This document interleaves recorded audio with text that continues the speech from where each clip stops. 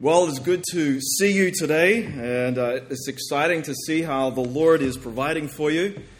As we were traveling down today to minister here this morning, my mind went back to the first time I had an opportunity to serve you here, and that was when you were back at the elementary school. And so when I was thinking meet at the high school, I was thinking cafeteria, and this sure is a big improvement from the cafeteria. We at Calvary Bible Church have just gone through a renovation program in our main auditorium, and one of the things I reflected on as we're in that process is that the transition increases the appetite for how good it will be when you finally get to the destination. And it stirs us, doesn't it, to expect what God will provide. So I am so glad that you all will finally be able to settle down and you'll no longer be nomadic, but you'll be settled and it's going to be exciting to see how God will just allow you to use that facility in the years ahead for ministry here in the area and, of course, around the world. So praise God for that. Well, I'm wondering if you turn in your Bibles to Psalm 104.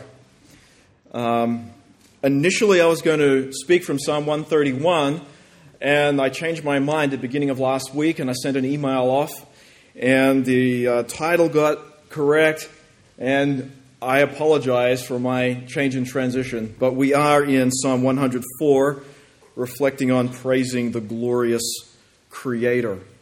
So let's turn in God's Word, and I will read, and if you would follow along in your scriptures, so please give your attention to the Word of God. Psalm 104. Bless the Lord, O my soul. O Lord my God, you are very great. You are clothed with splendor and majesty, covering yourself with a light as with a garment, stretching out the heavens like a tent.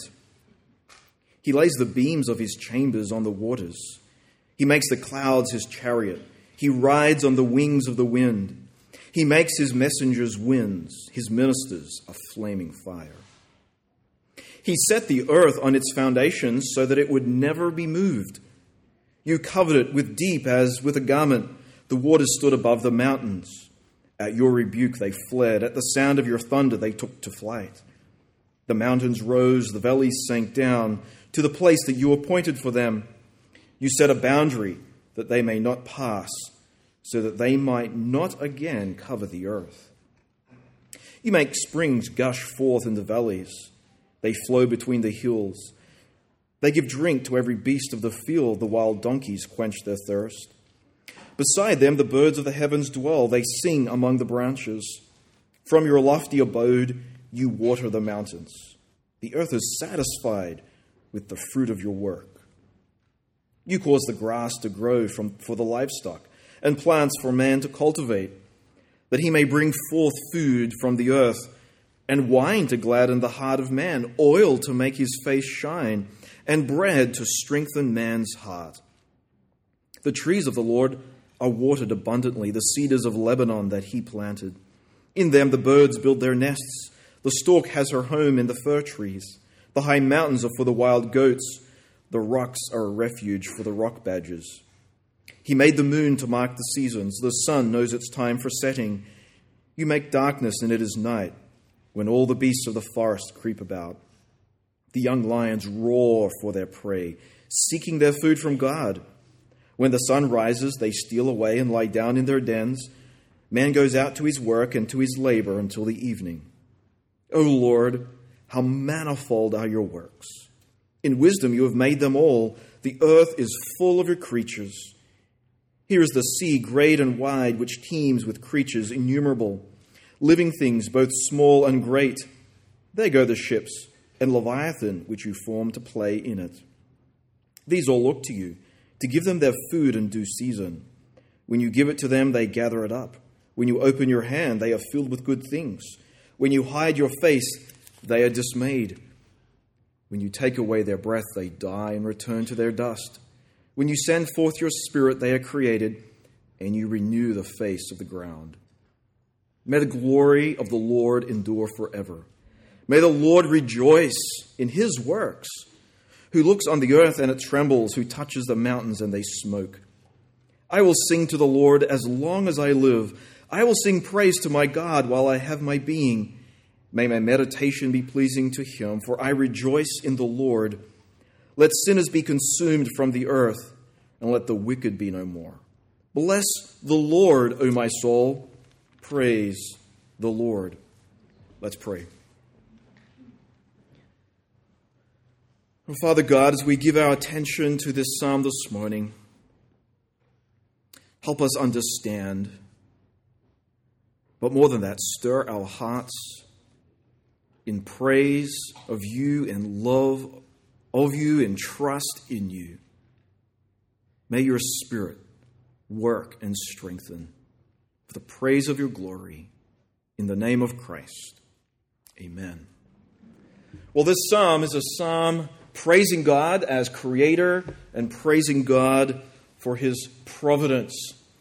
And as I think about what this psalm is doing and its structure, it prompted me to think of something we do regularly. And I want to weave this in as we consider the beginning of this psalm. And that is, I want to think about the tradition we have of praying before we eat. I wonder if you've thought about that much. Wondered, why do we do that? Too often, when we pray before a meal, it becomes a ritual devoid of meaning or significance. But that doesn't mean we should dispense with it. So at the outset, I want to suggest a way to think about it and why it is profitable for us to do. Eating is a necessary part of our lives. God has caused us to be people needing to eat. And so there's this regular rhythm in our lives. We have rest, that's a rhythm, but also eating is a regular rhythm in our lives. And so praying before we eat is a way to establish a spiritual rhythm along with this very physical rhythm, this physical necessity. It's a time for us to pause. We pause from our industry, from our activity to eat. And along with that, it's an opportunity for us to pause from the subjects at hand, the things that are taking up our mind, to pause from those tasks and to praise God for the one who's been sustaining us over these previous hours or through the night, praising God for his providence in our productivity. So there's this matching of spiritual rhythm with physical rhythm. And that practice is very, very helpful for us, needful for us. You see, we have a problem. It's a sin problem. And one of the core inclinations of our sin problem is in our fleshly, sinfully inclined hearts, we diminish God's presence and God's activity, and we elevate our own. Now, as Christians gathered here, we submit to the truth of Scripture, and so we recognize pretty readily the root rebellion of what we might call materialistic naturalism. That is, the view that looks out at the world and says all there is what we see. It's the matter, it's the stuff. There's no eternal being that's created it. It's just matter that's existing, and by lots of accidents of nature over a long period of time, this matter has stumbled into what you see now. As Christians, we recognize that as fundamentally godless. But as Christians, we can slip into a mindset that minimizes God's sovereignty, that minimizes God's creative work, that minimizes his providential care. And we can see it as kind of a general, detached, kingly rule out there somewhere. And we look at the world, absent of God's creative work and God's providence. We see it as in a mechanical kind of way. Why does the earth spin and orbit the earth? Well, it's gravity. That's our answer. Gravity, mass, the laws of science. The water cycle, the hydrological cycle that we learn in elementary school. Rain, weather patterns, rivers, evaporation. That's why we have rain. Or crop production. Well, you sow, you fertilize, You tend, you reap. That's how we get our bread. So we have a tendency to think about creation in a very mechanical way. We give some lip service to God's work, but our tendency, even as Christians, is to minimize God's providential work in creation. And Psalm 104 is going to challenge that in a very profound way for us. It challenges this perspective. God is sovereign. Yes. God is the creator. Yes. God is creating still. He is providentially at work. He is particularly, actively maintaining, providing, caring for, working in his creation in every detail. And not just detail out there. If he's providentially at work in every detail, that means every detail in my life as well. So we can personalize that. God particularly and personally is at work in the smallest, most intricate details of our lives. God's providential care is personal. And I want you to notice something in the first verse here that is a hint towards the psalmist's perspective here. He begins, he says, "Bless the Lord, O my soul, O Lord my God." Notice that personal connection there that the psalmist views. It's not just a God out there, it's his God. And there's this implication that it's his God in a personal way, and he's addressing this God who is involved in his life also in a personal and an individual way. We also see that the psalm is not a corporate psalm. It's not we's and us's. It's my God. The psalmist is thinking here. He's singing here. He's reflecting here in a very personal, individual way. The psalmist here is thinking of himself before God in this grand creation. He's not lost in the creation. He considers himself very personally connected to the Creator who is providentially at work in this world. So in the expansiveness of the creation, the psalmist sees himself personally relating to the King, the Creator, the sovereign ruler over all things. So our inclination is not to do this. Our inclination is not to praise God. Our inclination is not to conceive of ourselves in creation before God in these ways. I want you to see how the psalmist here begins and ends this psalm. He begins and ends with a self-exhortation. And the self-exhortation has this implied warning that goes along with it. Bless the Lord, O my soul. Or we might say, self, be sure you're speaking well of God. My soul, self, be sure you have a frame, a perspective, a posture of praise to God. He says it at the beginning of this psalm, and he says it at the end. There is to be a watchfulness. There needs to be a watchfulness. There needs to be this self-exhortation because we forget. We have this horrible tendency to forget to praise God for who He is and how He is working in all the details of creation. So this psalm is a model for us. I don't know if you've had this experience. Maybe you're at work, you have a task at hand, it's a problem you're solving. Maybe you're interacting with people, you're trying to sell something. Maybe you're driving down the road and you think, something happens and you think, hey, God exists. I've been so focused, my mind has wandered, my mind has been focused on other things. I'm before God. God is the Creator. What do you do in that moment? How do you cultivate your heart? How do you incline your heart? Or maybe it's the beginning of the day or the end of a day. How do you incline your heart to have this posture of worship? And so as you look at this psalm, this is a model for us. There's a guide for us to stimulate and to stir up our heart in worship and in praise. Well, before we address ourselves to the psalm in detail, there's one more thing I want to draw your attention to. One thing I want you to have in the back of your mind as we go through this psalm, and that is we should read this psalm very much from a Trinitarian perspective.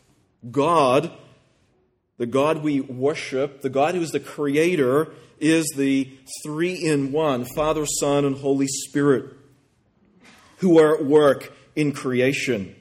There are hints of the threeness of God, the Trinity of God in the Old Testament. But the Trinity of God is made explicit in the incarnation, in God's salvific plan, in time. And this side of the coming of Christ, Christ's resurrection and the giving of the Spirit, we have a fuller perception. We have a fuller understanding. The New Testament speaks in specific ways of the Trinity that we don't see as clearly in the Old Testament. And so we see in the New Testament, John 1, we see in Colossians 1 that all things were made through God, and we can also say all things were made through the Word, who is Christ. And we look to the Spirit, the one who breathes life, gives life, sustains life. So I want you to have in the back of your mind this conception of God as the three-in-one. So as we come to this psalm, the first point I want us to see here is the reason we ought to praise God. The reason we ought to praise God. Here it is. O Lord, my God, you are very great. That's why we should praise God, because He is very great. He addresses this to God, and He gives a name. In our Bibles, it says the Lord. It's a way of notating this Hebrew name of God, Yahweh. I like to use the word Yahweh because when I use the word Lord, it kind of has this detached sense as a title. But Yahweh is a name. I am a human. Yahweh is a God. My name is Rodney. His name is Yahweh. And so when that happens in this text, I'm going to use the term Yahweh. So here it is. Yahweh, my God, you are very great. How does a creature, how does a small person, how do we conceive of greatness? How do we stir up our mind to be impressed with greatness? Well, let's follow along here. The psalmist goes on, you are clothed with splendor and majesty. You know, the clothes we wear reflect something of who we are. They're not who we are, but they reflect something of who we are. This great God, He is clothed in splendor and majesty. When we're confronted with splendor and majesty, we pause. We're impressed. Maybe it's intimidating. But even splendor and majesty, how do you conceive of splendor and majesty, the splendor and majesty of the great God? It's almost like you can see the psalmist kind of wrestling. God, you're great, you're worthy of praise, you're clothed in splendor and majesty. And it's almost like the psalmist is thinking, how do I wrap my mind around splendor and majesty? His mind goes, and he connects splendor and majesty with light in verse 2. Covering yourself. Another way of saying clothing yourself with light. Covering yourself with light as with a garment. The psalmist here is trying to stir up his understanding, his sense of splendor, and his connecting with light, which shouldn't be surprising.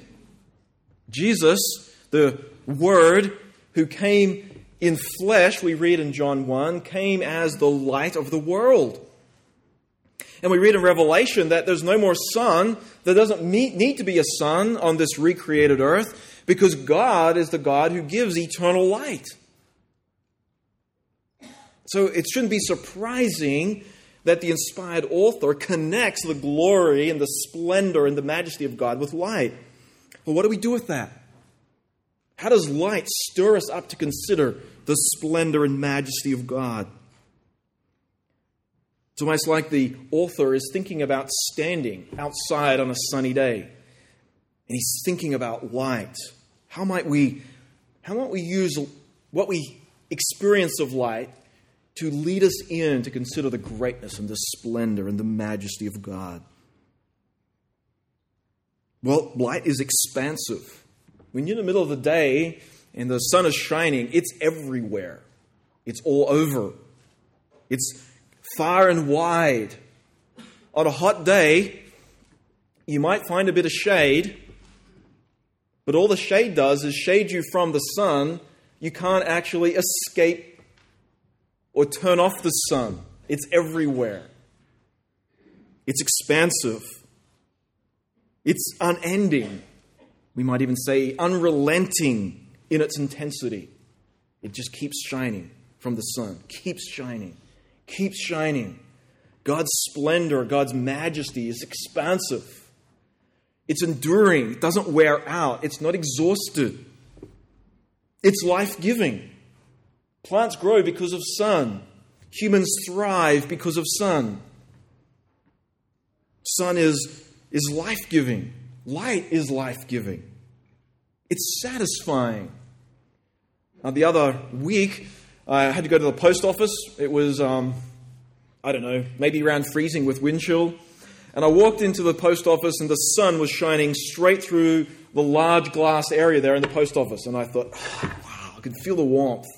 Out of the wind, out of the cold, felt the warmth, and I just went, oh, that feels good. And I commented to the postmaster, that feels good. Light is satisfying. There's something about God's splendor which is attractive. We want it. We sense there's something satisfying about the greatness and splendor and majesty of God. We want to be in His presence. But it's dangerous. The sun, in its intensity, if you don't watch it, can kill you. It's not to be trifled with. You can't manage it. There's something slightly intimidating. How much more about the glory of God? Don't be presumptuous. You are merely a creature. As attractive, as satisfying as the glory of God is, there's a sense of danger with God's glory. It's fascinating. It's nuanced. Maybe it's the light through the rain creating a rainbow, or the light glistening off a pond.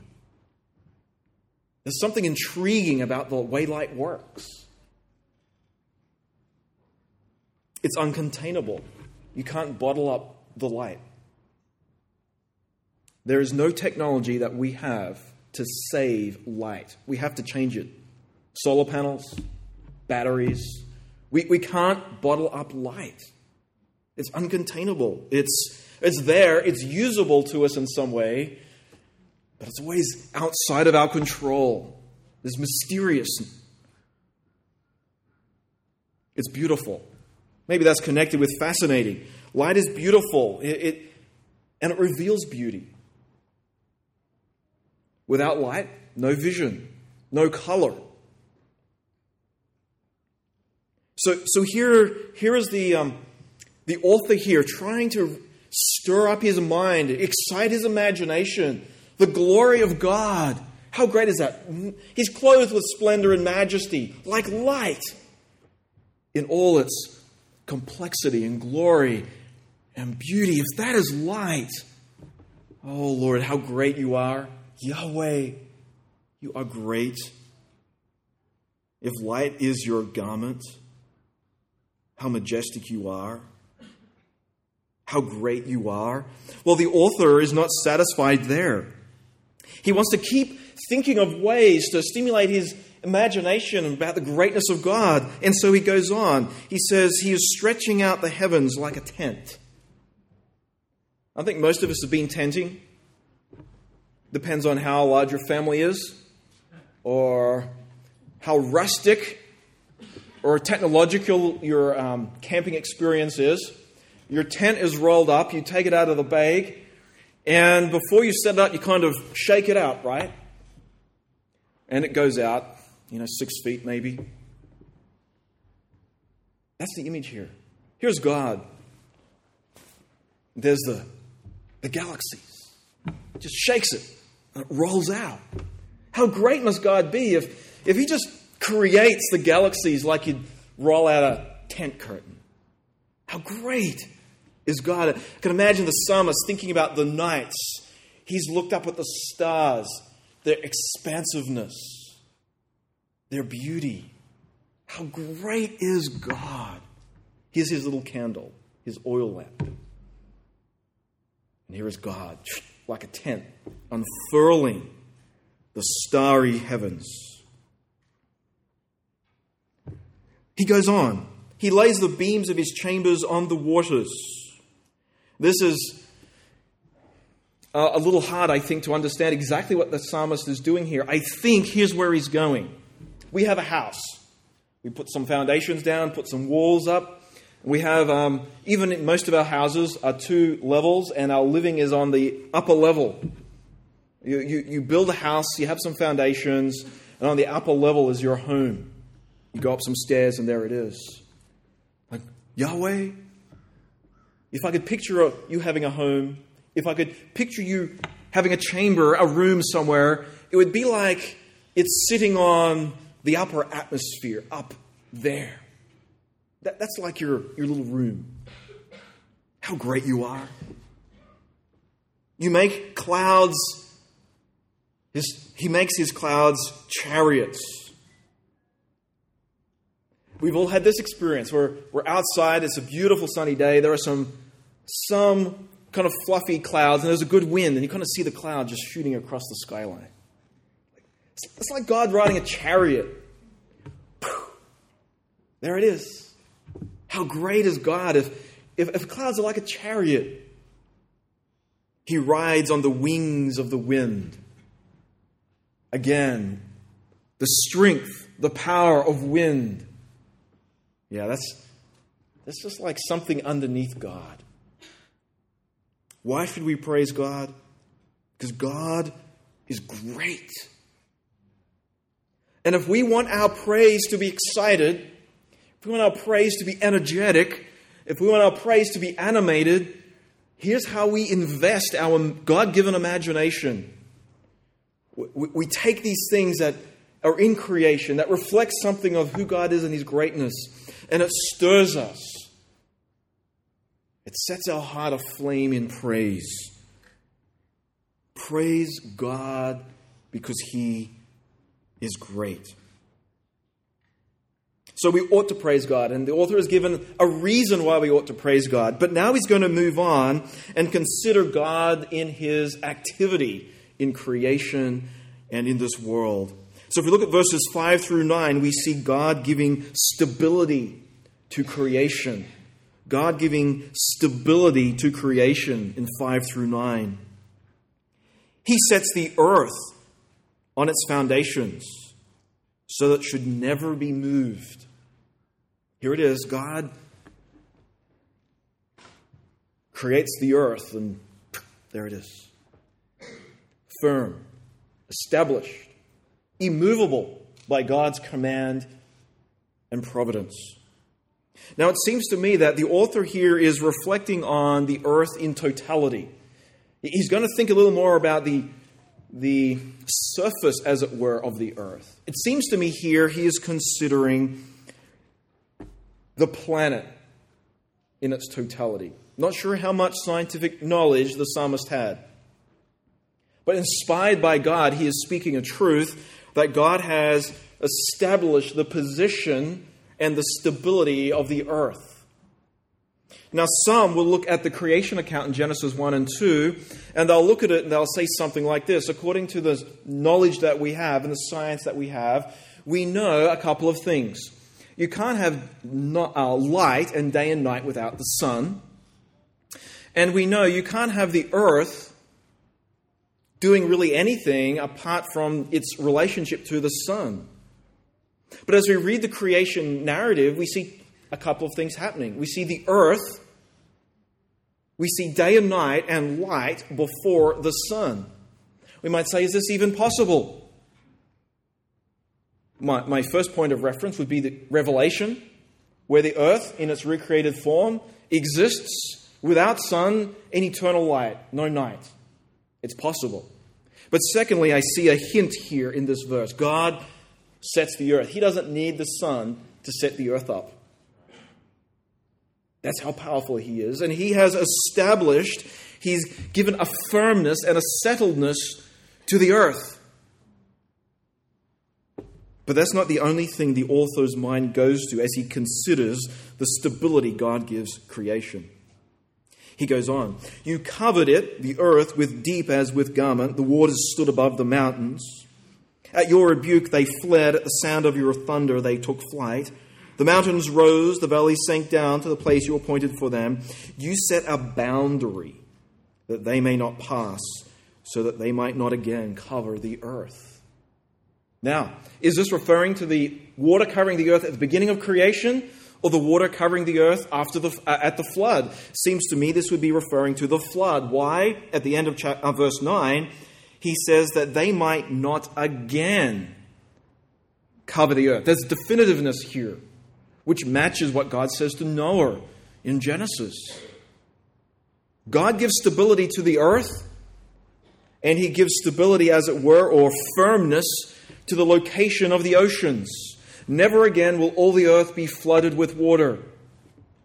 Now, we might point to some observations of science, but ultimately we point to God, because he has said, "This is so, and it shall be, and this is the way it will work."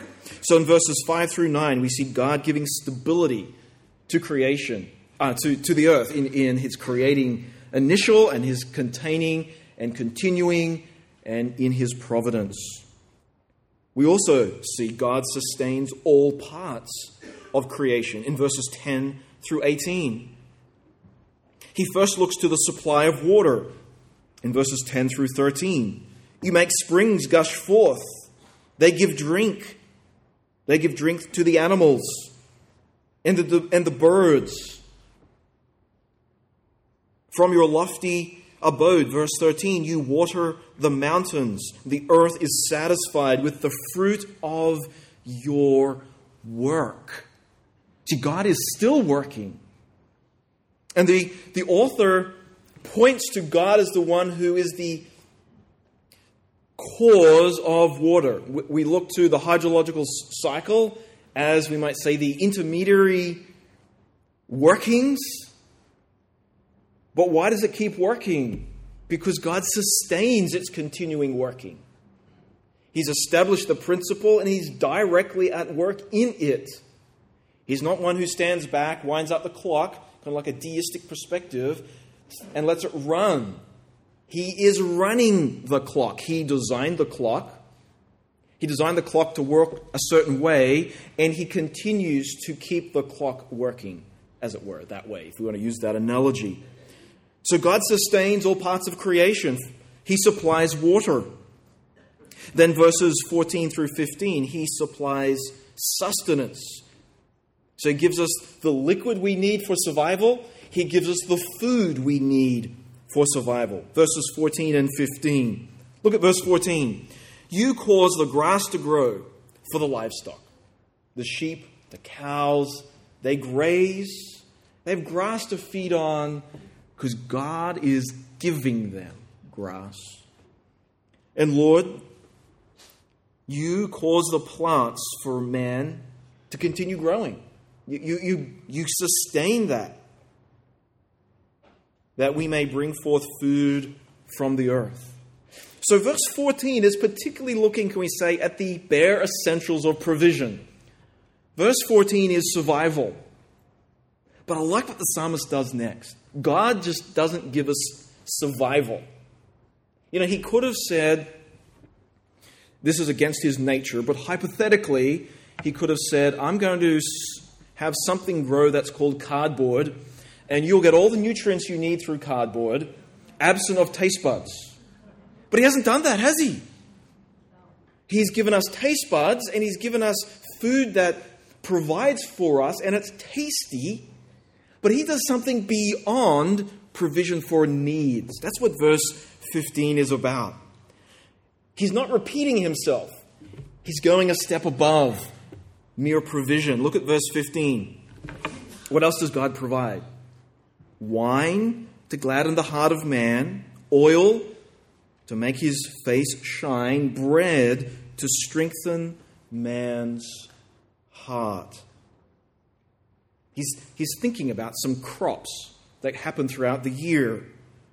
Grapevines, olive trees, wheat or barley.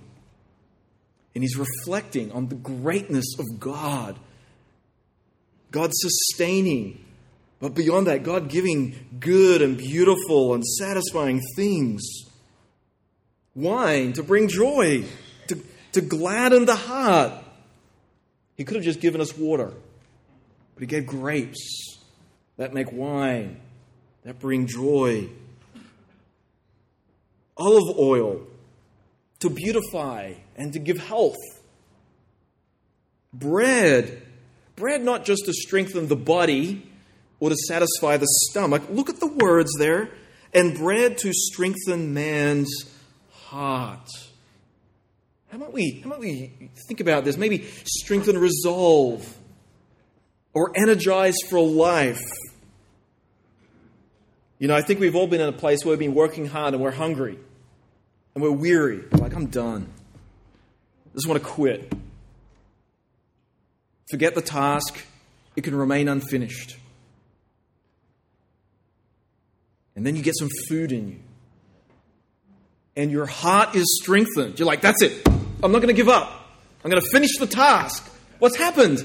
Well, your body has been strengthened, but your heart has been strengthened too in the resolves, in the needs, in the tasks of life. Oh, God is good. God is great. He gives our needs through water. He supplies us with our daily sustenance, but beyond that, with good things. Now, what he's not saying here is he's given wine and oil and food for self-indulgence, for gluttony, for drunkenness, for greed, for indifference to other needs. But that's not the purview of his thinking. That's kind of an assumption there. But he is looking at these things and he's celebrating. He's thankful. He's praising.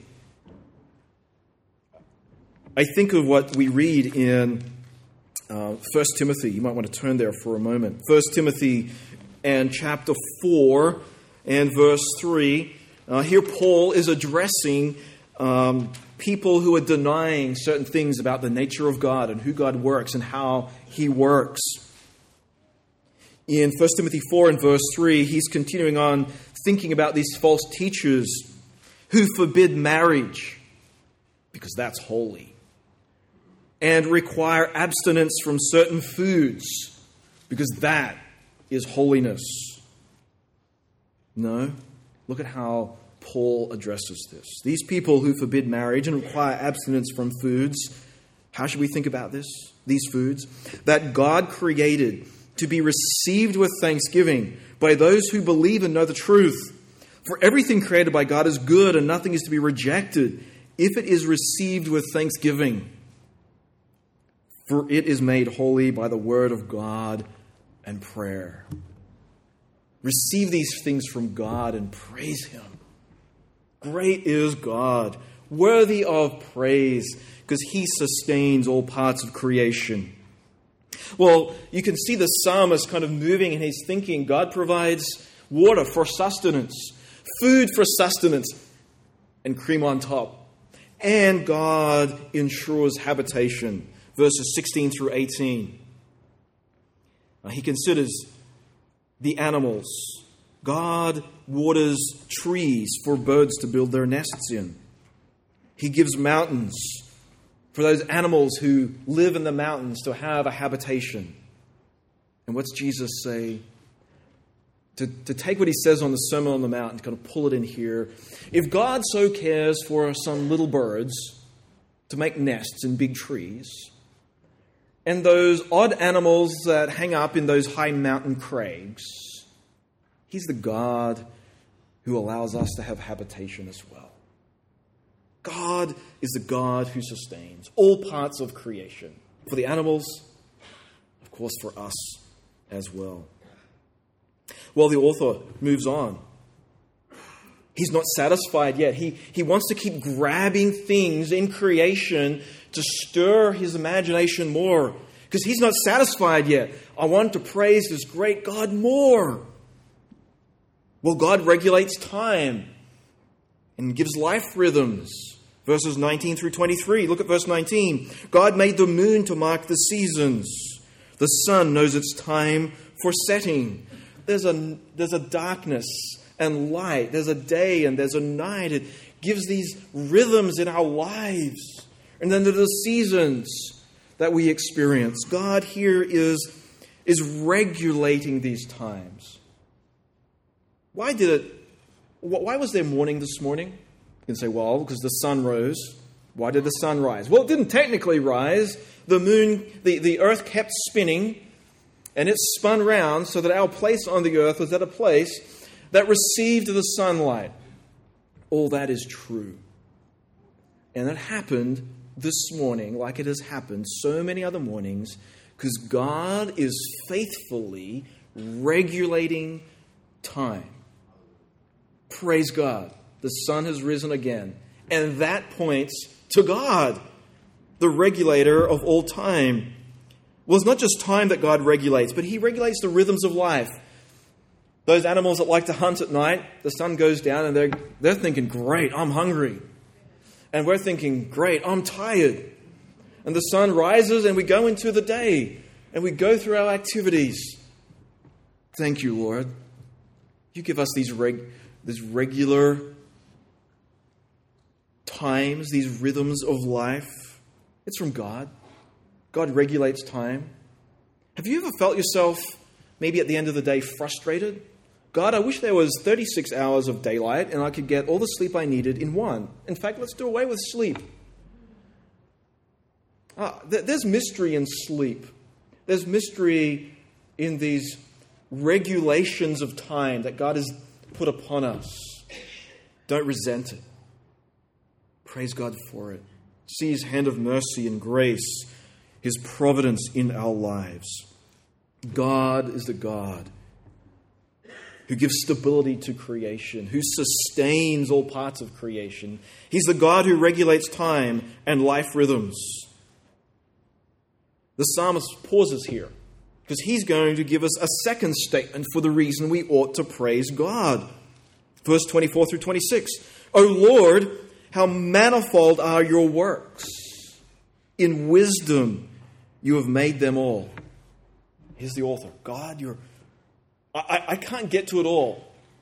I can't consider all the ways your character and your glory, your greatness is displayed in creation. I'm going to run out of time. I don't even know it all.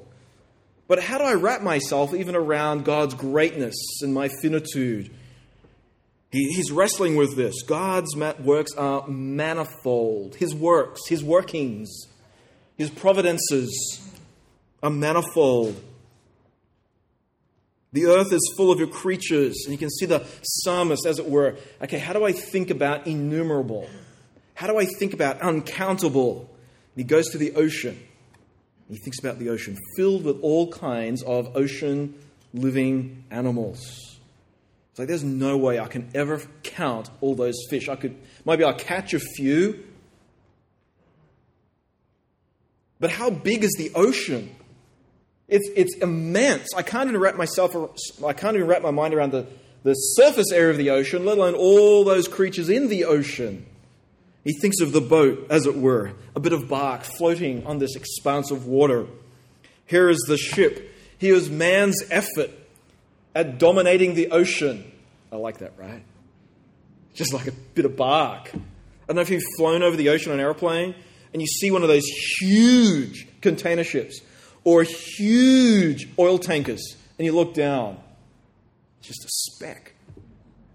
If there wasn't the wake behind it, you'd have trouble picking it out.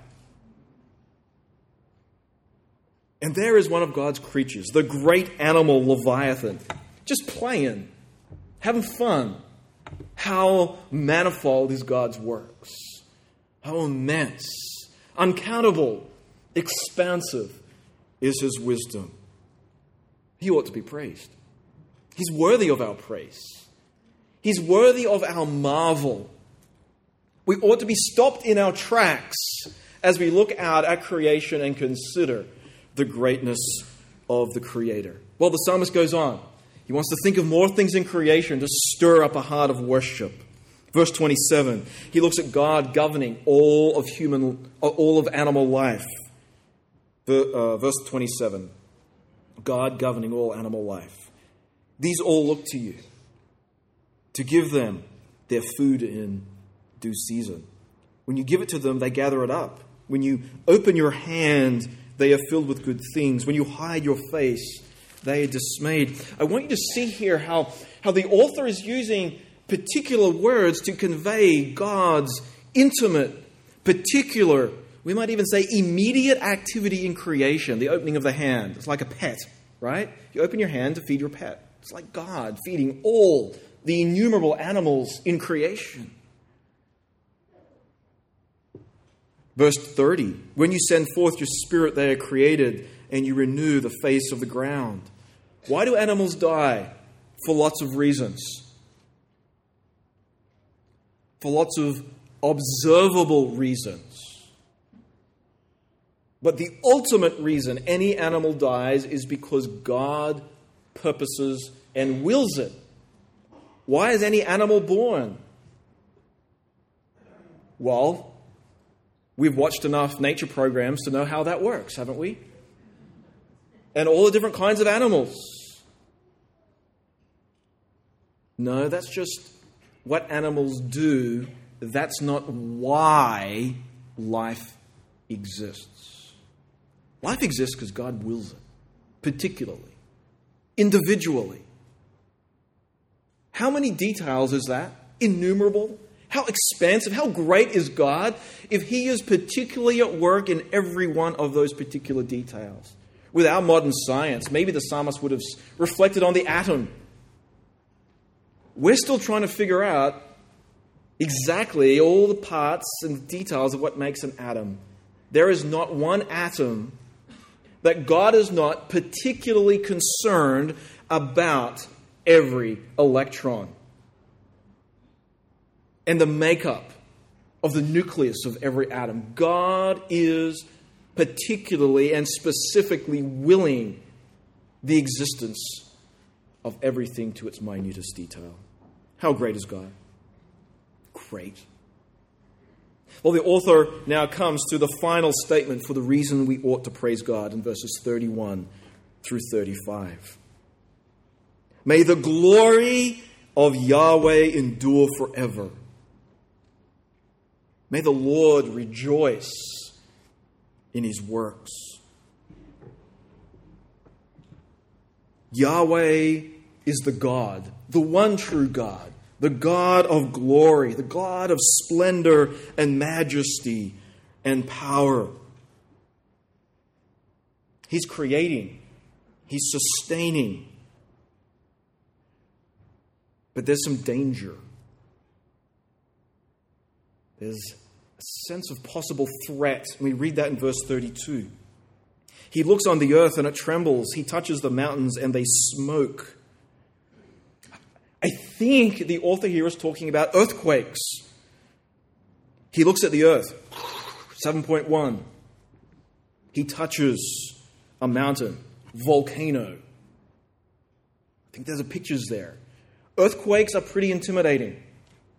Volcanoes are intimidating. God is intimidating.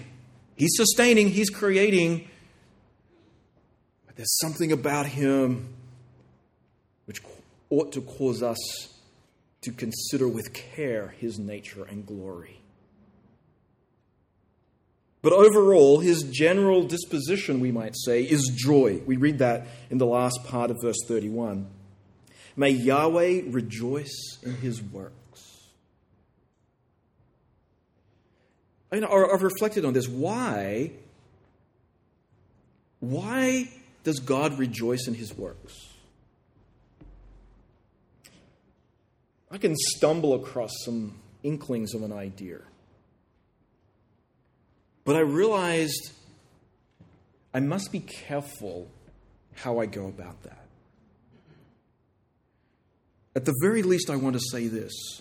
The nature of God is that he is able and does create. And by his very nature, he rejoices in the fruit of his work. He creates and he has joy. We can't ever fully press into the nature of God and his divinity. But God has joy as he considers his creation. And I was trying to think about this, and I think God has given us lots of ways. When you work at something, maybe it's a tapestry, maybe it's a woodcraft, maybe you're fixing a car, there's some satisfaction. But I think of the joy there is when you have a child. We just had our 5th child, and I'm reminded of this. Here is this new person from us. I know we didn't create him, but we participated in that creative process in some way. And as we look at this baby, utterly dependent upon us for care, for provision, there is such joy in our hearts as we see this person. And we might say, why do I have joy? I do. I do. Because I'm made in the image of God. And here is God rejoicing in his creation, overflowing in joy as he sees all that he has done.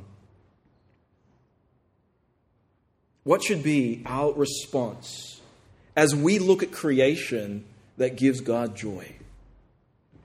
Let's read on, verse 33. I will sing to the Lord as long as I live. I will sing praise to my God while I have my being.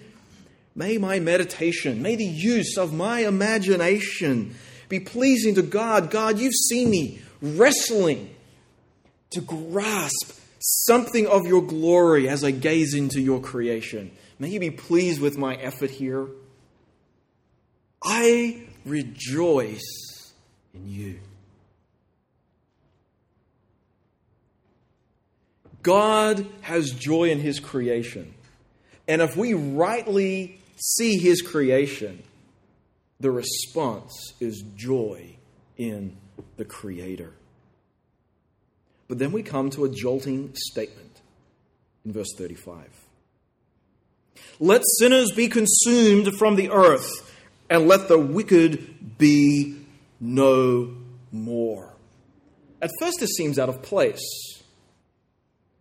We might say, this is a feel-good psalm, and this is a downer.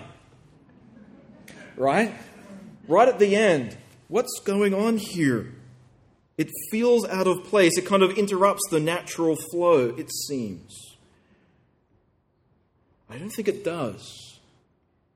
The psalmist is drawing a hard contrast here to impress his mind and those who will read this song in the future. Look at verse 34 again. May my meditation be pleasing to him, for I rejoice in the Lord. God is pleased with those who rejoice in him and praise him as they experience his goodness and reflect on his glory in creation. How utterly horrible, scandalous, and rebellious is it that a creature should exist in this world filled with innumerable displays of the greatness and the glory of God and not reflect in any way on who he is in his grandeur, in his glory, in his power, in his satisfying providence. There is a greatness of rebellion in unthankfulness. And we just go to two passages to reflect on this for a moment. Back in Psalm 97 in verse 6. Psalm 97 and 6. The heavens proclaim his righteousness, and all the people see his glory. All worshippers of images are put to shame, who make their boast in worthless idols. Worship him, all you gods. And then in Romans chapter 1. Romans chapter 1 here, verse 18. The wrath of God is revealed from heaven against all ungodliness and unrighteousness of man, who by their unrighteousness suppress the truth.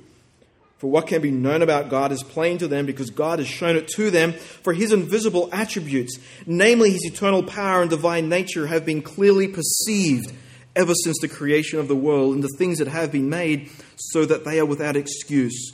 For although they knew God, they did not honor him as God or give thanks to him, but they became futile in their thinking, and their foolish hearts were darkened.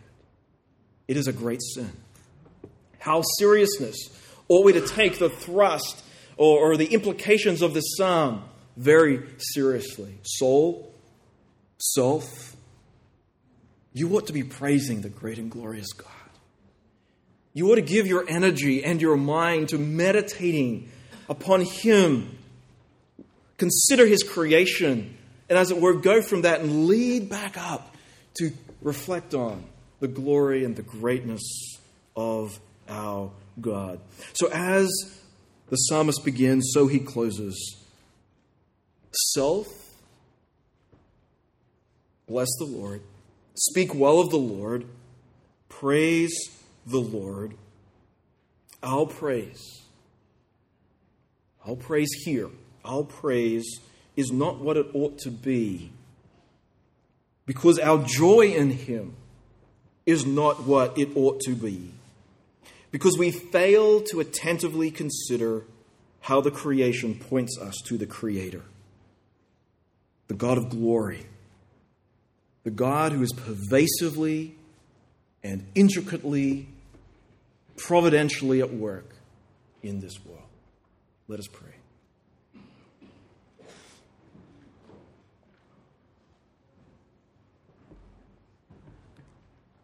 Oh, Father, there's a sense of repentance that's necessary as we consider this psalm.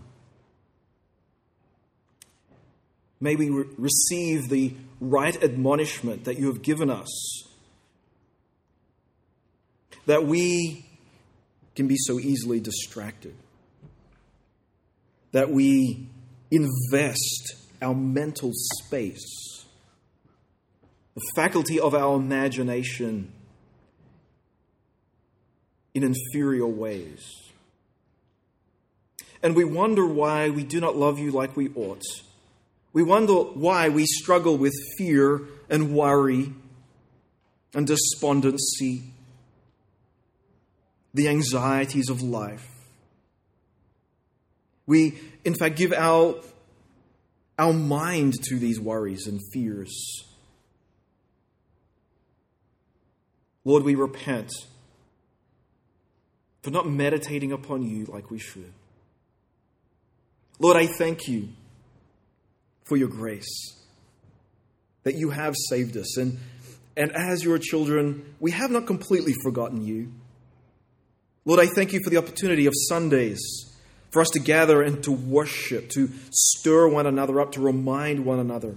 Lord, I thank you for the rhythm of eating so that we might be reminded to pause and consider your providential, particular, individual working in our lives and in this world. Oh, Father God, you are great. You are glorious. You are the Creator.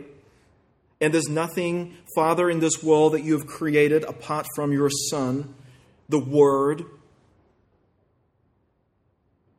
And through the powerful activity and sustaining work of your Spirit, we praise you, O God, three in one, Father, Son, and Holy Spirit. And we ask, by your graciousness, the gracious working of your Spirit, that you would help us this week. Help us to be people who pause, to reflect, and to worship. Thank you for forgiveness. Thank you for grace. You are worthy of praise, and we praise you. In the name of Christ. Amen. Let me close by reading the benediction that we find at the end of Hebrews. Now may the God of peace, who brought him from the dead, our Lord Jesus, the great shepherd of the sheep, by the blood of the eternal covenant, equip you with every good, that you may do his will, working in us that which is pleasing in his sight, through Jesus Christ, to whom be glory forever and ever. Amen.